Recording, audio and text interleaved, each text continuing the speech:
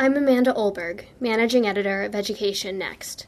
We invite you to join this week's Education Next podcast, available online Wednesday morning each week at educationnext.org.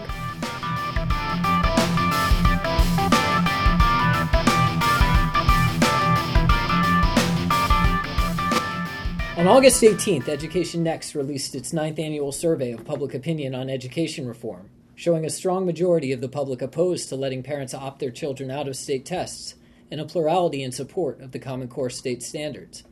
Less than a week later, the education journal Phi Delta Kappan came out with its own nationally representative survey. At first glance, the headline results looked very different. PDK showed the public evenly divided on letting parents opt out of testing, and fewer than 1 in 4 Americans supporting Common Core. I'm Marty West, Executive Editor of EdNext, and I'm joined in the studio by our Editor-in-Chief, Paul Peterson.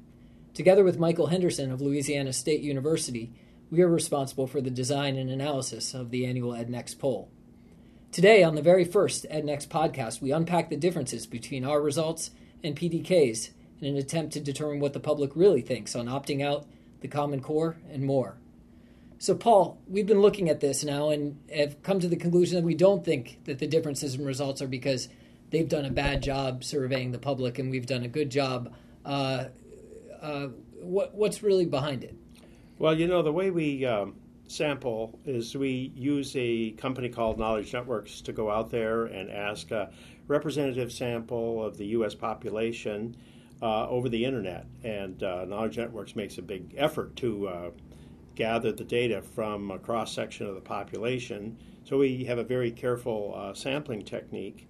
And PDK has decided to do the same thing this year. They're doing an internet sample as well. And so I don't think this is going to be due to some kind of different techniques. In fact, one of the findings that we get is that if we ask exactly the same question, PDK and EdNext get just about the same results. So for example, when we ask people to grade the nation's schools, PDK finds that 21% of Americans think the nation's schools deserve either an A or a B, and we find 23%. So statistically identical results. And that's also true if we ask about local schools. We both find that there's a lot more people who think their local schools deserve an A or a B. We find 52%, they find 51%. Same question was asked, same answer was given. So that suggests that these polling techniques that are out there to get a random sample of the American public are pretty good. It's really a testament to the scientific basis of modern survey research. A lot of research has been done on how to do this, and tends to produce reliable results. One of the things that's really different between the PDK survey and the EdNext survey is the kind of issues that are of interest to the two groups. We've always thought about policy questions of interest to the general public is really what we're about at EdNext. And my feeling is that at PDK, they're a teacher magazine and therefore really interested in what impact is all of this having on teachers? Mm-hmm. And they asked the public about that. I don't know what you think about that. So you see that in their items about testing. So when we tried to understand what the public's thinking about testing, we zeroed in on what was the most salient issue of public policy, which is should the federal government continue its requirement that students be tested annually in reading and math in grades 3 through 8. And what did we find? We found strong support for that in the mid-60s. And it was the same as 4 years ago, right? Yeah, we were there's no decline. We were very interested in seeing whether there would be a change in that result, given the, national conversation that we've been having about the role of testing. We had stopped asking that question several years ago, really because it wasn't particularly interesting. An overwhelming majority supported the testing requirement. Very few people were opposed. We found this year that the share that are opposed had ticked up a little bit. But you still had overwhelming support. And so that really sort of led to one of the headline results when our survey came out, that there really was continued support for the testing requirement, the very issue that Congress had been debating over the past several months and is continuing to hash out as it thinks about the federal education law. And actually, law. This is one of the things that PDK really can't talk to because they changed their polling technique this year. They went from the telephone poll to the online survey, and they've decided that all their results are not comparable to anything they've collected in the past. And that they never asked about that issue, though. In any case, they have no way of tracking whether or not there's been a change of opinion on testing. So what do they ask about testing? Well, they ask people how good a job, how useful tests are as a means of school improvement, which I'm not actually sure that is the main purpose of testing, rather than a way of trying to provide information and hold schools accountable. They find that the public is not particularly enthusiastic about the information they get from testing as a measure of educational success relative to other forms of information. But I don't think that's particularly surprising. The real question is, should we continue testing policies or should we not? And that's what we focused on, and they did. But I think the basic point here is we're asking different questions. So there's really no contradiction. Both polls can be absolutely correct with respect to testing. It could be that the public, and I think it is the case, that the public continues to support the idea of testing every year in math and reading, and yet they find this information not useful for certain kinds of purposes. Both studies or both polls can be perfectly accurate and not contradict one another. But let's turn to opting out, because there it does appear that there's a more substantial disagreement between the two findings. So, we asked the question as follows. We said, some people say that all students should take state tests in math and reading. Others say that parents should decide whether or not their children take these tests. Do you support or oppose letting parents decide whether to have their children take state math and reading tests? And when we ask the question in that way, we get 59% of the public in opposition to allowing a parental opt-out. And then the PDK people, they say, well, do you think that all parents with children in the public schools should be allowed to excuse their child from taking one or more standardized tests? And they find the public pretty much split down the middle, 40% on either side, more or less. So which is a better question? Well, of course, we think that ours is, Marty, and but why do we think it's the better question? And I think we feel like, okay, as you read it, we first of all give the argument for testing, and then we give the argument against testing, and then we say, okay, which argument do you find the most persuasive? What do you think? They don't really do that. What they do is they say, should you be able to excuse your child from testing? And, excusing your child because they're sick or because the parents need to take them to see their grandmother who's dying. People do that all the time. So maybe it's a little ambiguous, and it certainly places the emphasis on the freedom you're giving parents. And they also call it a standardized test rather than a state test.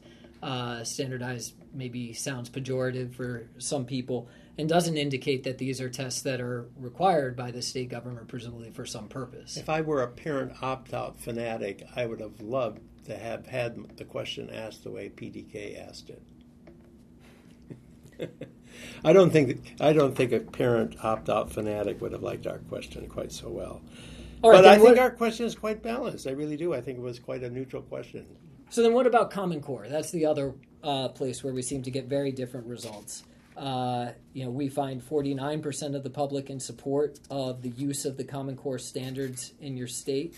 They find that just 24% of the public favors having the teachers in their community use the Common Core state standards to guide what they teach. Well, so here I think the questions are complementary. You know more by having had both polls rather than if you just had the one, because they both pick up on something about the Common Core that the other one doesn't mention. Our question focuses on whether or not they favor or oppose the Common Core for purposes of accountability and have it the same across the states. And people like that idea. And they look at the question of do you oppose or support having teachers let the Common Core guide what they teach? And people are not in favor of that. So we learn more from both questions about what exactly the public likes and dislikes about the concept of common standards. So they seem to want the information you can get from having all schools accountable on a common yardstick, but they don't want central standards to determine what teachers are doing in their classrooms on a daily basis. And that, of course, is what the debate is all about. The opponents of the Common Core are saying it's dictating what teachers are teaching, and the supporters are saying, no, it's not doing that. It's setting up a common set of standards, a common framework for evaluating schools across the country. So it's not surprising that the opponents are making the case that's very consistent with what the public doesn't like about Common Core, and the supporters are making the opposite case. So what about charter schools? Because here, I think some listeners might be surprised to know that PDK found, at first glance, much broader support for charter schools than did the EdNext poll. They report that nearly 2/3 favor the idea. We found that just about half of the public is in support of charter schools. What do you think's going on there? Well, we asked it two ways. Remember, we have a long version of the question and we have a short version of the question. And if we ask the short version of the question, which is very similar to what PDK asks. Yeah, the questions are very similar. They say, do you favor or oppose the idea of charter schools? And what do we say? We say, do you support or oppose the formation of charter schools? So, I mean, the two questions are so similar that you would expect to get identical responses, but there's one difference, and that's in the response category. And because we had decided years ago that we were going to have a category called neither support nor oppose. So we want to allow people who haven't developed an opinion on a matter to indicate that, right? To remain neutral. If I ask you a question, Marty, and you don't know, it's a little hard for you to say, I don't know, right? And that's the way it is for most people. They don't like to say they don't know. But yet that's what a pollster is forcing people to do, to say, okay, I don't know. Now, if you say... If you use that as the response category. As PDK does, right? And so, but if you use this other response, neither support nor oppose, one can have the distinction of being a good gentleman who neither supports nor opposes something. So we sort of invite people to that neutral spot. So we find 3 times as many people are selecting our neither option than PDK finds selecting don't know. So we find 35% remaining neutral. They find 11% willing to admit that they don't know. And so that really is behind the findings. If we set that group aside from the responses to both surveys, then the surveys are actually quite consistent. So 71% of EdNext respondents and 72% of PDK respondents that have an opinion say that they're in favor of charters. So if you ignore the people who say, I don't want to take a position on the issue, we find virtually identical results on charter schools. So really that's a validation of the two polls really more than anything else. And then what about school vouchers? Now this is something, we've tried to spend a lot of energy over the years figuring out how best to ask about school vouchers, one of the most contentious issues in education policy debates. And I think one of the things it's fair to say is that question wording plays an especially large role when it comes to polling about school vouchers. Yeah, I know, and we've struggled with this over the years, as you know. And what we've decided to do this year was sort of something different than we've ever done before. We asked 4 different questions to 4 different groups of people, each randomly selected, about vouchers. And I'm not going to read all of these because that would take up the whole podcast. But 2 of the questions focus in on universal vouchers, vouchers for everybody. And 2 of them focus in on vouchers for low-income families or targeted vouchers.